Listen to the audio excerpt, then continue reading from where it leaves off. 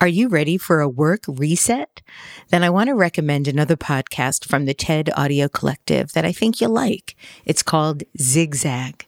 This season, host Manoush Samorodi will guide you on a journey to better align your personal values with your professional ambitions, combining audio storytelling with written exercises and a companion newsletter.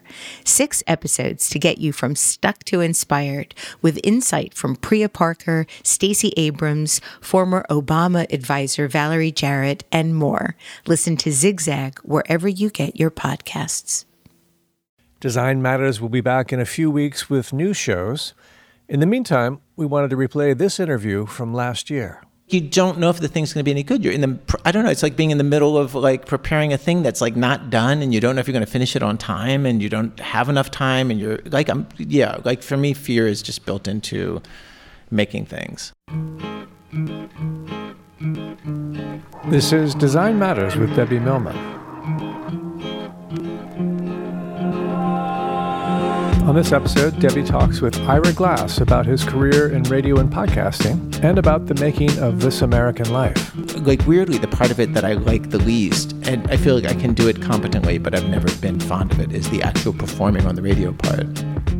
The interview was conducted in front of a live audience at the On Air Fest in Brooklyn, Sunday, March 8th, 2020. Okay. I discovered a 1991 article in the Chicago Tribune titled, "Take It Off," with the following description. After deciding to shed his long hair look, a brave dude tries a variety of cuts on the way up. I'd like to show you this image from the paper and ask if it is indeed you, the brave dude. Yes. I can confirm that is me. Share the backstory with us, if you can, just for a few minutes. It was a really long time ago, and for a while I had a ponytail, which at the time seemed cool. So that went up there, or was that? It didn't look like that. It was longer than that. Very Steven Seagal. It wasn't quite so Steven Seagal. It was a little messier. It's not a very dramatic story, but at some point I decided I just wanted to change how I looked because I wanted to change my life at that point. There's some old saying that when a woman cuts her hair, she changes her life. Really? I heard it in a movie anyway. And I didn't know the saying at the time, but it was true. And then I somehow, like, somebody knew somebody who's like, oh, we could take pictures of that for the newspaper, something that had never happened to me before. I had never been photographed for a newspaper. At the time, I was a freelance reporter for NPR. And I thought, okay, that'll be a new experience. Okay, I'll try that. And that's how it ended up in the paper. It's not very dramatic, I'm afraid. I think the one right above you is rather dapper. My hair, there's that short hair like that, it did look like that for a while when I was working at NPR in Washington. Like through my 20s, I started at NPR when I was 19 and did kind of all the low-level jobs on sort of like on All Things Considered and Morning Edition, but I looked very, very young, and I was younger than most of the staff. And so in my early 20s, I just thought, like, I need to figure out a tactic to seem like an adult. And so I wore a tie every day. And it sort of worked. Like, I looked so young for so long. I remember when I was in my early 30s, I was reporting in Lincoln Park High School, and I would get stopped for a hall pass. Like, I'd have to know I'm an adult. So, you've said that you don't like interviewing famous people.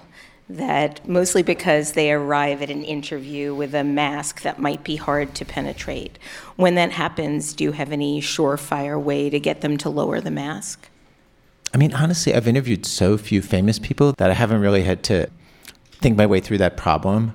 I know you interview lots of famous people. I mean, I think that in general, finding an anecdote or a way in that people haven't talked about before, for example, an article from 1991 that a person hasn't thought about in a long time. Totally, I respect the technique. and then it just, I don't know. It's I think the people who are so good at that, Terry Gross, or there's a print reporter in Los Angeles who used to write a lot for the LA Times, but also for Entertainment Weekly and stuff, named Margie Rock. She and I used to talk about this because she would interview like Nicole Kidman and people like that, and I would just be like, "What do you do?" And she would tell a lot of stories about herself, like that would relate to things inside them, and were just enormously empathetic as a person, and they would just get lost in a conversation with her, as lost as somebody can get who's in that kind of position, and she would get all sorts of things from them that were very personal, and very real. I think in general, like, I've said this a million times, but an interview is a party that you are throwing, and if you are a three-dimensional person, it gives the other person the opportunity to be a three-dimensional person back. And so that's just an enormously powerful force. I remember when I was interviewed by Marc Maron for the WTF podcast, he is so emotionally present and so bare that you just feel like you have to rise to the occasion as the interviewee. You were born in Baltimore. You recently had a birthday. Happy birthday. Sure. Your parents met at a swimming pool. They met at a swimming pool when they were teenagers. They were married for nearly 50 years. Yeah. Your mom was a clinical psychologist. Your dad started out as a radio announcer, but then eventually became a certified public accountant. Have you heard any of his early radio announcements? I have. Yeah. He stopped being on the radio when he was in his early 20s. Like, he did it in college, and when he was in the Army as well. And then he gave it up actually when my mom became pregnant with me. And I didn't really know about that part of his life, like when I went into radio. Like, I think it's like one of those things that had been mentioned, but it wasn't like a part of his identity that was ever discussed.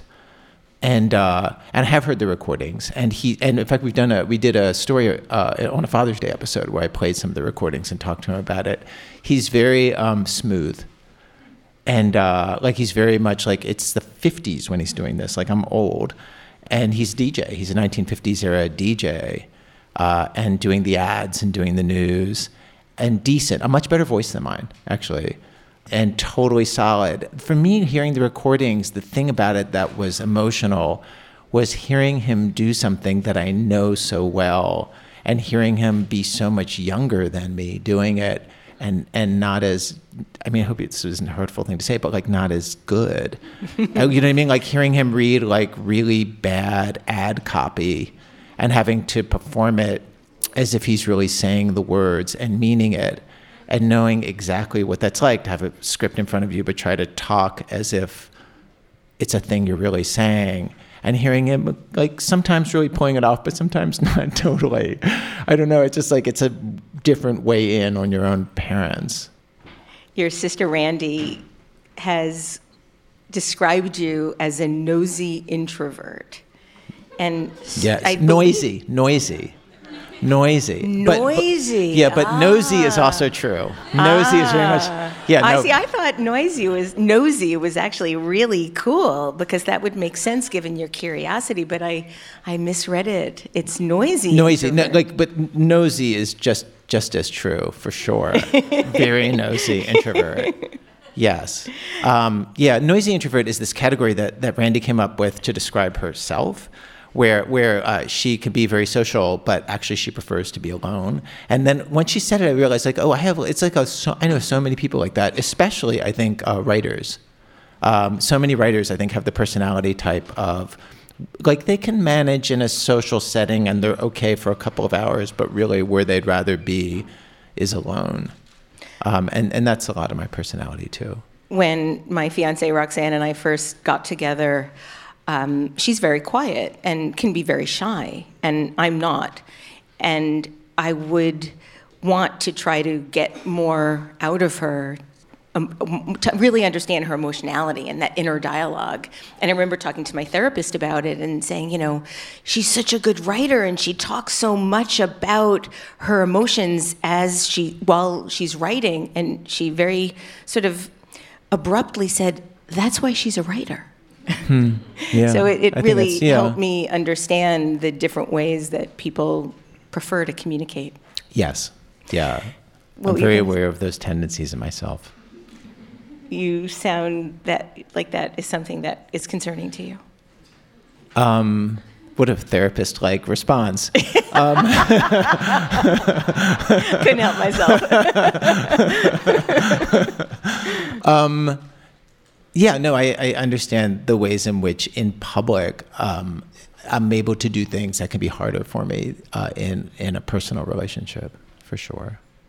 You wanted to be both an astronaut and a magician when you were a kid. Yes. But both your parents grew up really poor, and they wanted you to be a doctor. Yes. I wouldn't say poor, but they were people without a lot of spare money, for sure. Yeah. I believe you were quite a talented amateur magician and became well known in your neighborhood for being able to make a very credible Snoopy out of balloons. Yes. Yeah. No, I gigged as a kid magician when I was a teenager and did children's parties and did magic tricks. I have to say, I'm like in terms of just sheer craft, I'm not very good. Oh, really? Because I was kind of hoping that maybe. Oh, I can totally do balloons still. Yeah. One. Would you? Yeah, totally. Thank you. There's a variety of colors and. Oh wait, but these are. No, those are the kind for balloons, for animals. All right, do you want me to hold the microphone? Hold on, I'll put it down. How good is this? Okay, let's just acknowledge that this is a classic radio moment. These are not the right kind of. What you need are ones that are like long and thin. But aren't those long and thin? No, these are actually sort of stubby. You need like a 245 or a 260, which means 2 inches long, and 2 inches wide, and 45 inches long, or 260s. My point is made. But I have my bag. If somebody could grab my bag from back there. We did not plan this. Like, I do carry around usually a couple of balloons because sometimes you're in a situation, a reporting situation, or just you're with a friend's kid, and it's appropriate to pull out an animal balloon. I could make a coin disappear while we wait for the bag. Really? I hear things happening back there. So can you still make a Snoopy? That's my bag. I could make a Snoopy, yeah. Sure, for sure I could. Yeah. Thank you. Okay. Oh, my. This has been a weird afternoon. I take that as a compliment. Oh, wow. So, okay, Snoopy, not a poodle, but a Snoopy. Yeah. Okay, hold on. Please, can someone tape this? Videotape. Do you want to mic the sound of this? It's funny, like, I don't buy these balloons very often. I can feel that this one's kind of old, so it actually might pop. So just a warning in advance.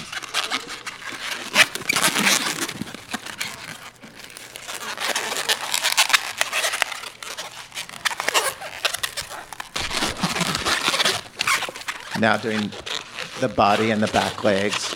This is actually the part that's sort of every animal you make out of balloons. I learned this from a book called Roger's Rubber Ark. Okay. Voila. Can you see it, Snoopy? Oh,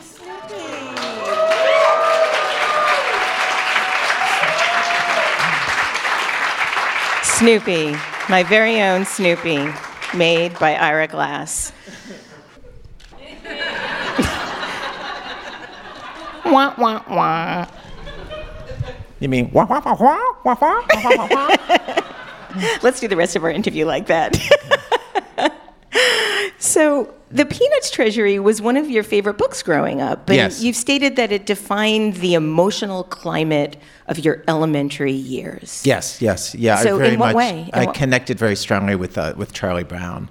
And I think like one of the things, I mean, I've written about this, but like I think one of the things that's interesting about Peanuts is that it was art that's for kids, and yet it's so movingly sad. And I, like a lot of kids and a lot of people who I've gotten to know as an adult, just connected to that sadness. To the melancholy. Yeah. And so it's funny, like I don't remember ever laughing at Peanuts. Like to me, it never seemed funny. It just seemed very real. And I remember my mom, I identified so strongly. I remember my mom saying to me, "You're not Charlie Brown." Yeah. Did that surprise you? That I wasn't Charlie Brown? It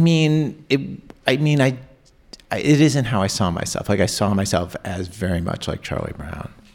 Like I had friends and stuff, and but yeah, there's something about the aloneness of that character that I connected to. How do you think Charlie Brown grew up? That's a really interesting question. I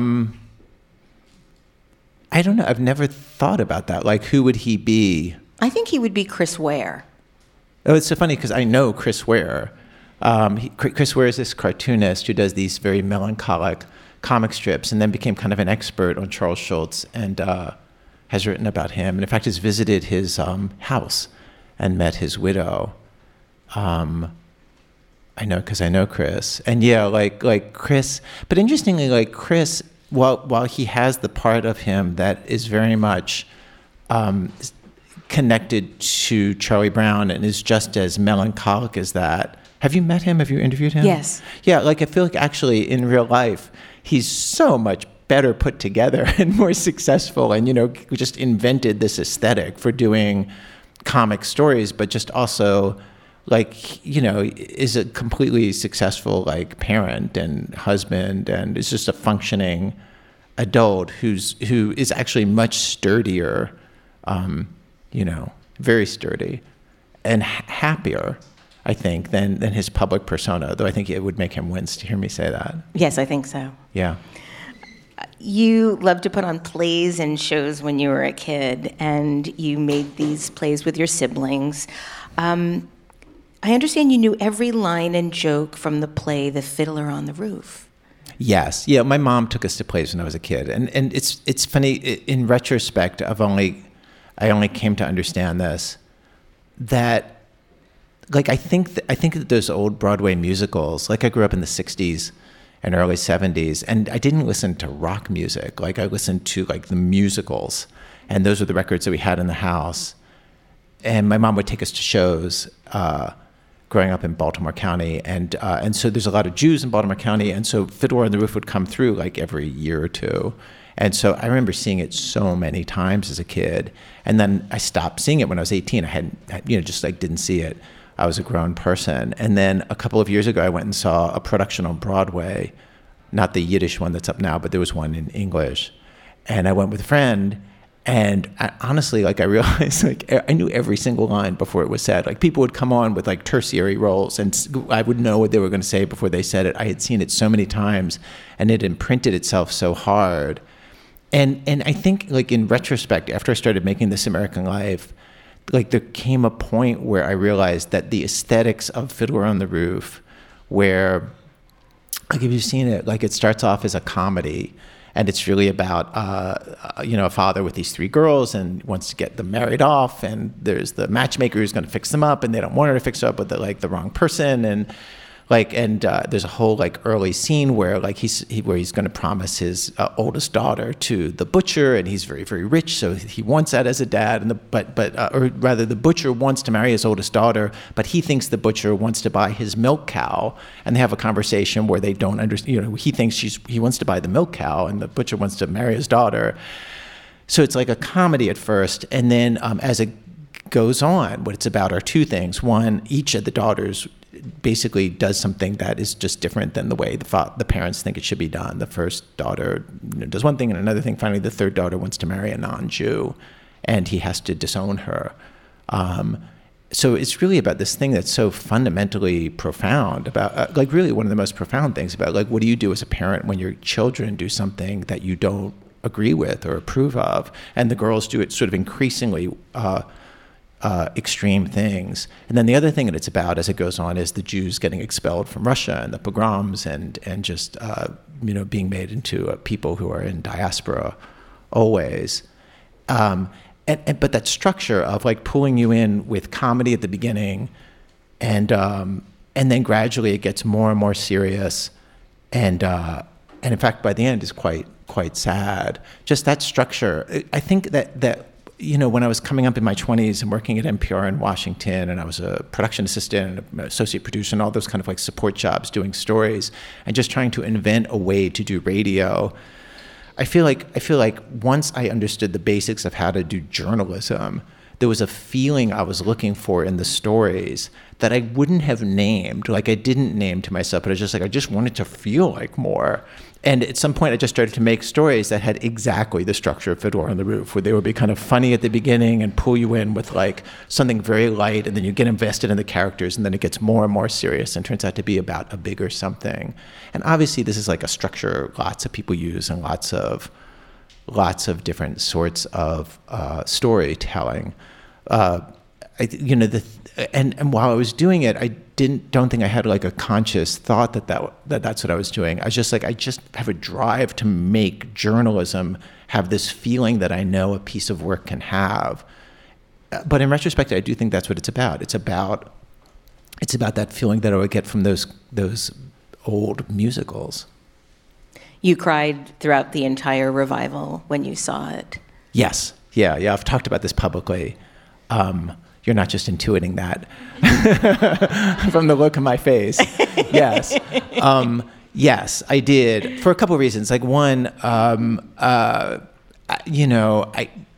it was my mom who would take me to those shows, and my mom died now, I don't know, 2003, 2004, like whatever. Now I can't even. 2003. 2003. Thank you. And just like the thought, I think she would be so pleased that I would have gone to Fiddler on the Roof on my own, without her taking me. And also that just I would go, I live in New York City now. Like we moved our show to New York to do television years ago, and then quit TV, and sort of we all stayed here. And so I go to tons and tons of shows. And I think that, like when you're a parent, I think you just kind of throw a lot of stuff at your kids that you like, hoping that it would be meaningful to them. I think it would mean something to her that thing that meant so much to her would mean so much to me. But that also, like, we've put on shows, we've done, we've worked with some people who make musicals, with Bobby Lopez, who did Book of Mormon, and with Lin-Manuel Miranda before he did Hamilton. Yeah. And just that I've been in that world, I think would be very moving to my mom. The American Life producer, Julie Snyder, has said that you love performing on stage in a way that is sincere and mystifying. And I'm wondering if that all comes from that early experience of Fiddler. Maybe. There's something about me, the fact that I would just decide to go on stage. I think that there was just something in me as a person. Like in other ways, there are other things in my personality that just seem like they don't combine with that. Like the fact that I started doing magic on stage because literally I knew nothing about it. I went to the Baltimore County Public Library on Liberty Road and took out books on magic. And I was just like, oh, I'm going to do that. And then just took out ads in the Baltimore Jewish Times. Just okay, $5, pay me $5 and I'll come do magic tricks at your kid's birthday. I didn't know anybody who had done magic. I just literally just at the age of 11, just was like, oh, I could do that. And it's just a very similar impulse that got me my own radio show. It's sort of like, oh, I think I can do that. And so yeah. What was it about magic that was so intriguing to you? Was it going from sort of one state of reality to another? I think all of us who came to love magic, the actual mechanics of it are just kind of cool. It's not in a way more sophisticated than that. And then the fact that it also was a way to be funny in front of a group of people, because I wasn't a very skilled magician, but I could hold a room of children. You know what I mean? Very confident about that. I could connect with them, and I could tell a story, and I could be very funny. And somehow I just felt like I would be able to do that. It combined a bunch of things that I liked, in the same way that doing the radio combines a bunch of things that I like. I like interviewing people. I just actually enjoy it, and I'm nosy. I like figuring things out, and I love the editing part of it. And weirdly, the part of it that I like the least, and in fact sort of, I feel like I can do it competently, but I've never been fond of it, is the actual performing on the radio part. It always feels to me like at that point, I have a script, and if I perform the script perfectly, it'll sound like I'm talking, and no one, and like the plot points will hit properly, and the thing will just feel effortless. But there's so many times where I don't, where I feel like just tense, and I can feel that it just feels a little bit fake and a little bit off, and it doesn't hit quite as well. So it's sort of like one of those games you get into where if you do it perfectly, nobody notices, and it just sells. And then there's all these ways for it to go badly. Have you always been this hard on yourself? Well, I used to not be as skilled at it, and so it was harder. Like I was really not. It's funny when I give speeches now. Often I'll play things from like, not even the first or second year, like the 8th year I was doing radio, and it's horrible. You've actually said that it took you longer than anyone you know in radio, and you know a lot of people in radio, to actually get to finally be good. It took you longer than anyone else. And I still, in the years since I've said that, I have still never met anybody who took like a decade to get decent. In fact, I feel so aware when we've hired like interns and production fellows on our show, like I wouldn't have been able to get an internship on my own show when I was in my 20s. Like I was not good enough. Why do you think you kept persevering? What kept you trying for 8 years? That's a long time. Yeah, I know. There's something about it that attracted me to it, and it did have to do with like the interviewing and the editing, like those parts. Like I wasn't I was a very awkward interviewer at first, but I could get material out of people. I could get people to say stuff, and I could figure stuff out about material, about people, and have emotional moments on tape with people in a way that was very exciting to me. And so I felt like I was able to get certain stuff on tape, even though I was so like stammery and awkward. And then on the editing part, just for whatever reason, from the moment I started working at NPR, as soon as like as soon as they showed me how to use in fact, I knew how to use a reel-to-reel tape recorder before then. I was doing college radio, but as soon as I was like editing real interviews, like I just had an instinctive feeling for how to do it. And so there was a part of it that just came so easily, and I felt so confident in. And that sort of carried the rest. That I just felt like I just felt like this could go somewhere, and I couldn't tell where. And I had nothing else I wanted to do. And I wasn't ambitious enough or didn't think enough of myself to want to be like a filmmaker or like a real writer. You know what I mean? Like I didn't have a good enough self-image to aspire to something like that. But the notion of like being, I don't know, just quietly like doing my little stories and sitting in an edit room, like that seemed doable. Has your self-image changed at all? I mean, it's weird. The like a person's, in my experience, like it has for sure. But the like a bad self-image doesn't go away in my experience. You just kind of like pile other things you learn about yourself on top of it. And so, like, of course, now I'm like enormously confident as like somebody making radio stories and running a business and all those things. What aren't you confident about? I mean, the what am I not confident about? I mean, I'm often like having to think my way through delicate, like management things and dealing with people, but that's normal. I think for anybody who's a boss of lots of people. But that always takes thought.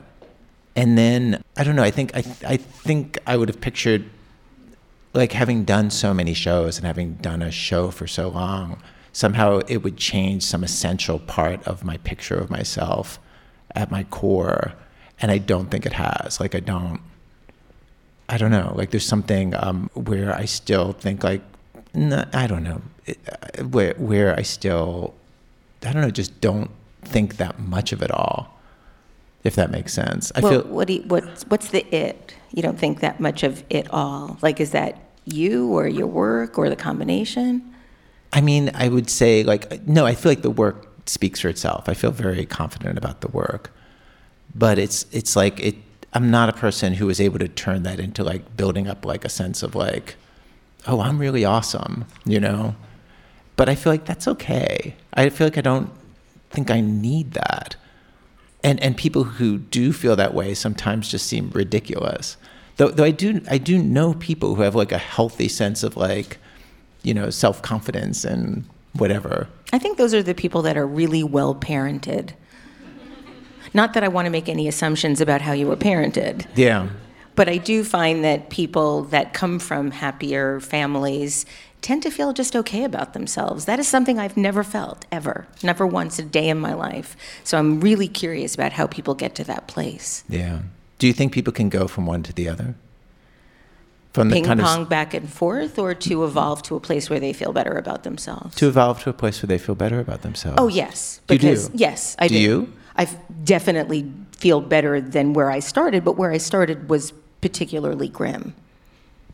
But do you feel like that old personality, oh my God, I'm totally blanking on the name of the writer, the super famous writer who says like, where she's talking about this, she talks about it's sort of like in a down moment, it's like a ghost that can tap you on the shoulder. Oh, yeah, absolutely. And, yeah. Absolutely. You do feel that? Absolutely. Yeah. You too? Oh, of course. Yeah. What do you do when you feel like an interview isn't going well? Oh, I do a million things. Oh my God, so many things. Give me like 2 or 3.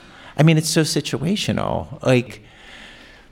There are different ways an interview can go badly, but the most common one is the person just is not in touch with their feelings and their feelings about the experience you're trying to get them to talk about. And then you just have to try to bait them into remembering what the experience was.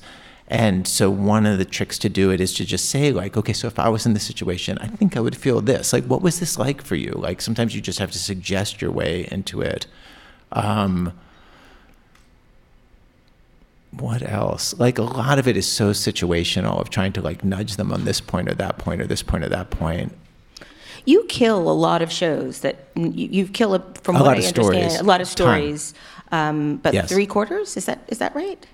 We don't kill 3/4. Well, it depends on what stage you're talking about. Like we look into a lot of stuff and then don't go ahead with it because it's clear like it can't be done well, or the people aren't good talkers, or we won't be able to get the information we want. Like, that's a lot. But of the stuff that we actually start to produce, where people report things out and get interviews on tape and fly around, I would say we kill easily 1/4, and maybe it's more like 1/2. And does that often involve the people that you feel like you can't get something from, that aren't really self-reflective, or? Yes.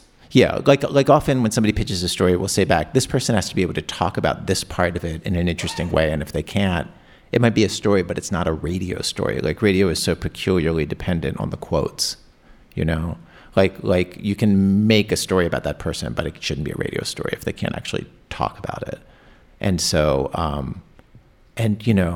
I've joked about this a lot on stage of just like, there's such a, there's just a class of people who something amazing happens to them and they can't talk about it. And I just feel like, we can't, it's hard to make a story with them. One of the tricks we do often is if they have a significant other in their life, we'll go to that person, because sometimes that person is like a wonderful talker, a partner, or a brother or sister.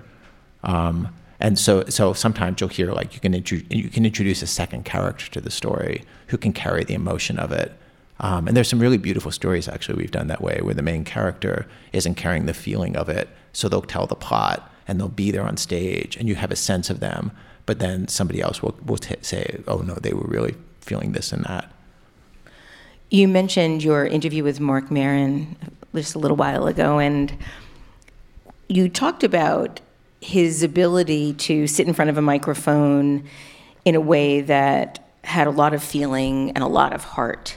And you go on to state that the easiest, most fulfilling, most intimate conversations of your day are the ones that happen in front of a microphone. Well, many days. So, I have to say, in my personal life now, things have gotten regularly better. I think in my personal life, of course I'm having conversations that are as intimate as that. You told Marc that he exposed himself more in the 10 minutes that you were on the air with him than you had exposed of yourself in a year.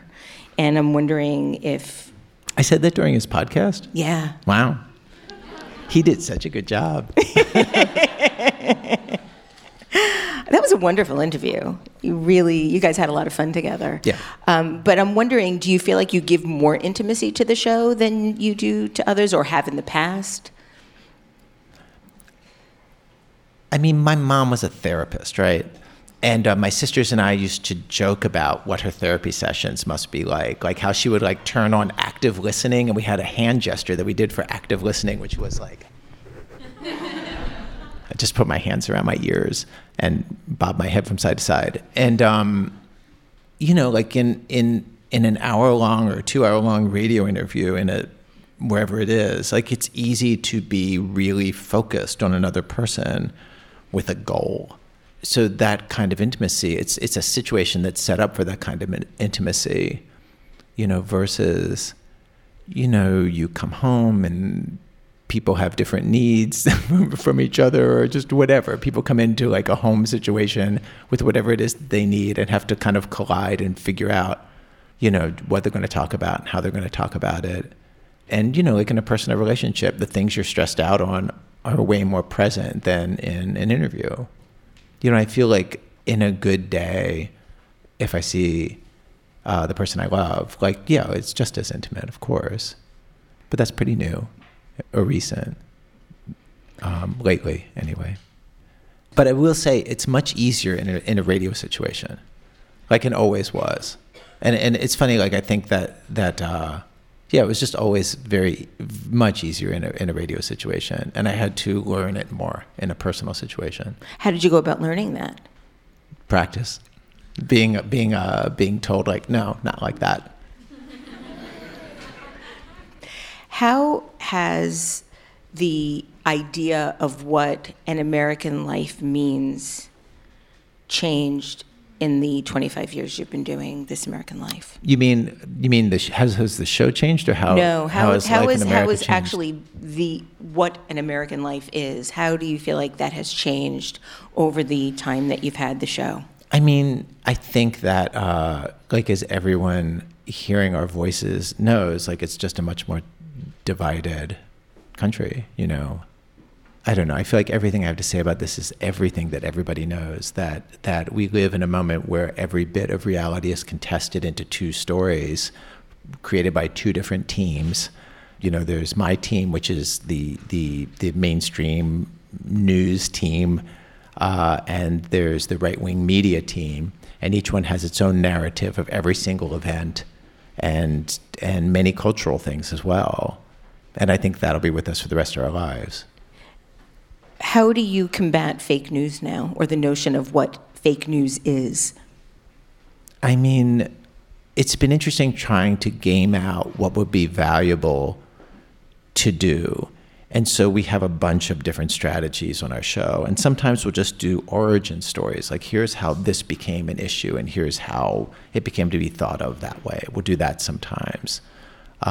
Another thing we'll do is sometimes we'll just feel like, oh, this is in the news, but people don't really, the emotional fact of it isn't out there. So, for example, we did a show a couple months ago on the Remain in Mexico policy, and I feel like most informed news people know that like the Trump administration has done big changes in immigration policy, and especially in the last year, this thing that's nicknamed Remain in Mexico. But I think like because stories came out sort of individually, the emotional fact of what it means, which is over 50,000, really, depending how you count it, more like 70,000 people who are seeking asylum, who in previous years we would have let into the United States after a simple screening and said, if you want asylum, basically, okay, wait here, here's your court date, show up in court on this date. They would have waited inside the United States, and now they're sent back across the border to Mexico. But what that's meant is tens of thousands of people right across the border in these would amount to refugee camps without any support from a governmental organization. So you have people living in tent camps, you have people getting kidnapped. And so we did a series of stories that start off at one of the tent camps, but also include somebody who met a reporter right after he was told, okay, go back to Mexico. And he told the reporter, the thing I'm really scared about is getting kidnapped. And then sure enough, within hours, he was kidnapped. And the reporter had recordings that she made with the guy's sister of the cartel negotiating for his release. And it was interesting. It was like, it's like McDonald's. It's like a volume business. Like they started off asking, I can't remember if it was $15,000, and they just steadily realized, oh, this person doesn't got any money. So finally, I think they get him out for like under $1,000. But it takes days. And, and we also part of that were stories with the customs agents who are quitting over it. some of them, and who just feel like, sending people back to Mexico is actually a violation of U.S. law because we're sending people back into the situation where they can be killed, kidnapped, tortured. And I feel like, again, all of these things are sort of in the news, but without the emotional weight that you can get to through a properly told narrative where you meet the people and you feel something for them. And so we'll do something like that. Or we did that with, we went to Hong Kong, where I feel like, again, a lot of people, you see protests in Hong Kong, but we actually like spend time and meet the people in the early 20s who are actually protesting, and they're talking very movingly about how they think like, no, they're going to lose. Like China is not going to give them what they want, but they feel like they have to be out there. And I just feel like there were things that weren't in the excellent news coverage that I was hearing on NPR and reading in the New York Times and Washington Post and other places. Like there's just a place for narrative in some of those things to actually make something that we all hear about feel more real. And so you can have not just like an idea of it in your head, but you can feel a thing for actual people. I mean, this is very traditional sorts of journalism, but something that radio is particularly good for. And then what else do we do? Like sometimes we'll just kind of notice a thought or a feeling or a mood or something that we feel like we want to respond to or capture or deal with. Sometimes we'll do something where we'll try to move to the level of fact. Like one of the shows, we did these 2 shows that I feel very proud of. It didn't get much attention, but like where early on in the Trump administration, there's this fight about immigration policy where it's sort of like, does allowing in low-wage immigrants make for a better country or a worse country? And we're just like, okay, let's leave aside the national debate. Let's just go to one town that got a ton of people coming in and look at how it would affect this town. And we chose a town. Jeff Sessions was the president, had been like the sort of the spokesman for the anti-immigration political force before President Trump, and then was his, obviously, like one of the top people in his administration making it happen, along with Stephen Miller, of course. And we thought, like, why does Jeff Sessions believe this? And Jeff Sessions would talk about these towns in Alabama where people would come in from Mexico to work in the chicken plants, the chicken processing plants. And we're like, great, let's go to the number one town like that. So we found a town which had been a completely all-white town, totally, 98% white. And then over the course of like a very fast period, became, depending on how you measure the numbers, either a third or a fourth Latino. And we're just like, what did it do to this town? Did it drive down wages? Did it, what did it do? What did it do to people's taxes? What did it do to schools? What did it do to, like all the things people talk about, and hired economists to do a study of what did it do to people's wages, and just try to answer it in this one place. And I feel like being able to take this sort of like national fight and turn it into like let's go to a place where we can actually measure and say like kind of yes or no. That seems like something nobody's doing, or people do, but like it's hard to do. It took months, and we do it. I'm sorry, that was such a long answer.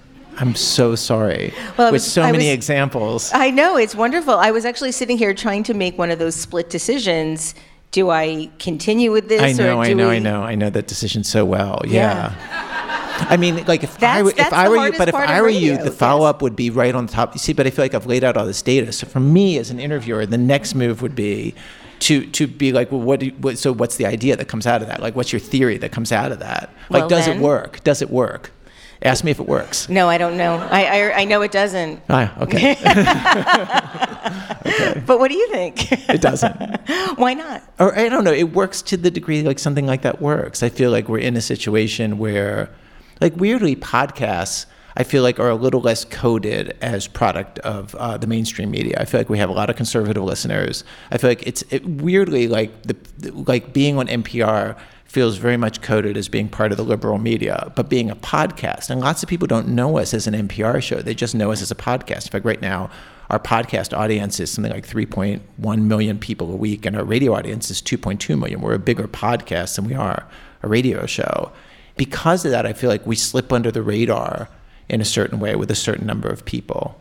I remember when Zoe Chase was doing back in the lead up to the last presidential election. Zoe Chase, one of our producers, did a ton of reporting on people in the Republican Party who loved President Trump, and people in the party who were just noticing the changes in the party and not feeling great about it, but also people who were feeling great about it. And when she went to the deplorable ball in Washington, the self-named deplorables who sort of claimed that they trolled the president into office.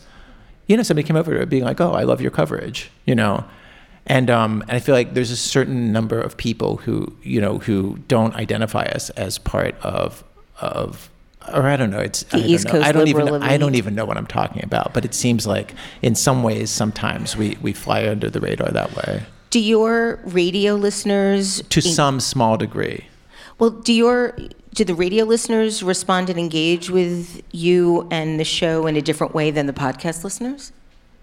No, I don't know. No, I can't tell who's who. It would be interesting. The radio listeners are as a group older, because the public radio audience tends to be older than the podcast audience. But I don't have anything smart to say about that.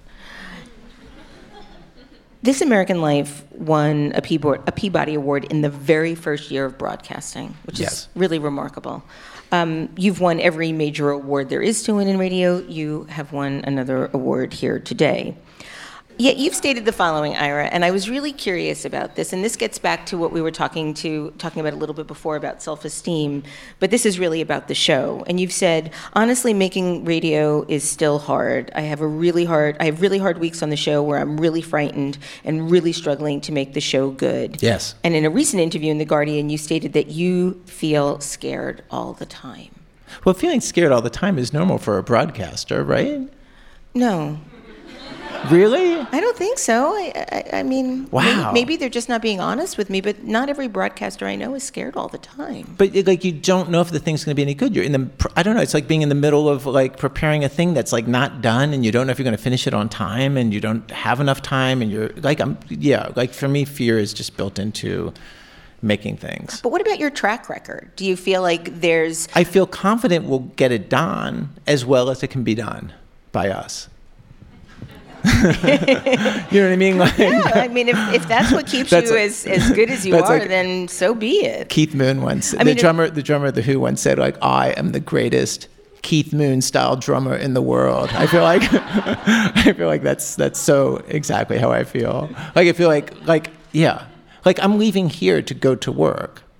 But you love that, though. That's not. I do not love that, but we have a pledge. No, but we have a pledge drive to get it. Well, I'm on a deadline. We have a new show next week, but also it would be good if we got a pledge show out this week rather than waiting a week.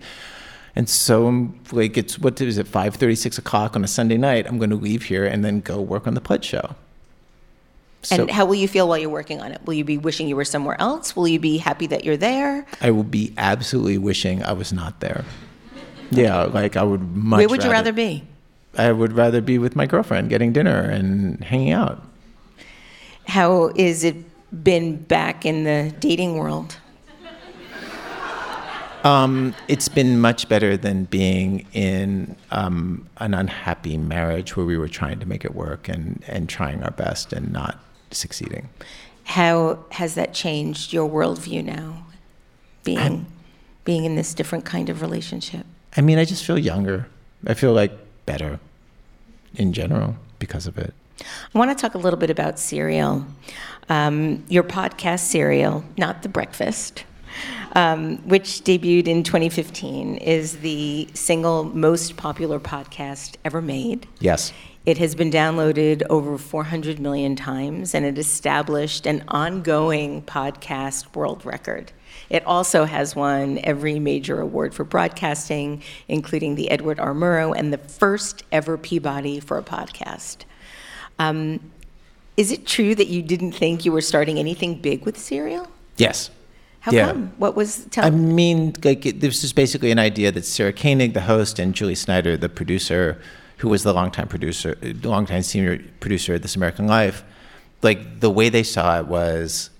I think it's weird that this is this is just 5 years ago, but this was such a new idea. The idea of we didn't know if you could tell a true story for more than one episode, and people would come back and hear the next episode. Part of it was, could we make a story that's reporting, but instead of finishing it in 60 minutes, try to get people to come back next week and the week after and the week after, which is why so much of it is built with the structure of TV. because Julie loves TV and really understands TV. And she's like, let's build it like TV and structure out the story and the episodes and the hooks that pull you forward in the way that you would do for TV, and see if you can get people to listen to a piece of investigative journalism in the same way. And so that was so new. Like, honestly, we were just like, well, let's just try this. And I remember when they were working on it, Julie and Sarah would just say, like, well, who would be at some like decision point in the thing, and they would just say, like, well, who cares? Nobody's going to hear this thing. Like, and our business goal was to make back enough, basically to get a large enough audience so that the advertising that, the underwriting that we could sell on it would cover the cost of it, which I think was $300,000. MailChimp got a really good bargain. They did. That first season. They did. Ira Glass, you have done more to create this industry than anybody in the world. I know you hate that kind of stuff, okay, but it needs to be said. And I just want to thank you for making this all possible for all of us that have tried to follow in your footsteps. Ladies and gentlemen, Ira Glass. Thanks for the nice interview. Design Matters is produced by Curtis Fox Productions. The show is recorded at the School of Visual Arts Masters in Branding program in New York City, the first and longest-running branding program in the world. The editor-in-chief of Design Matters Media is Zachary Pettit, and the art director is Emily Weiland.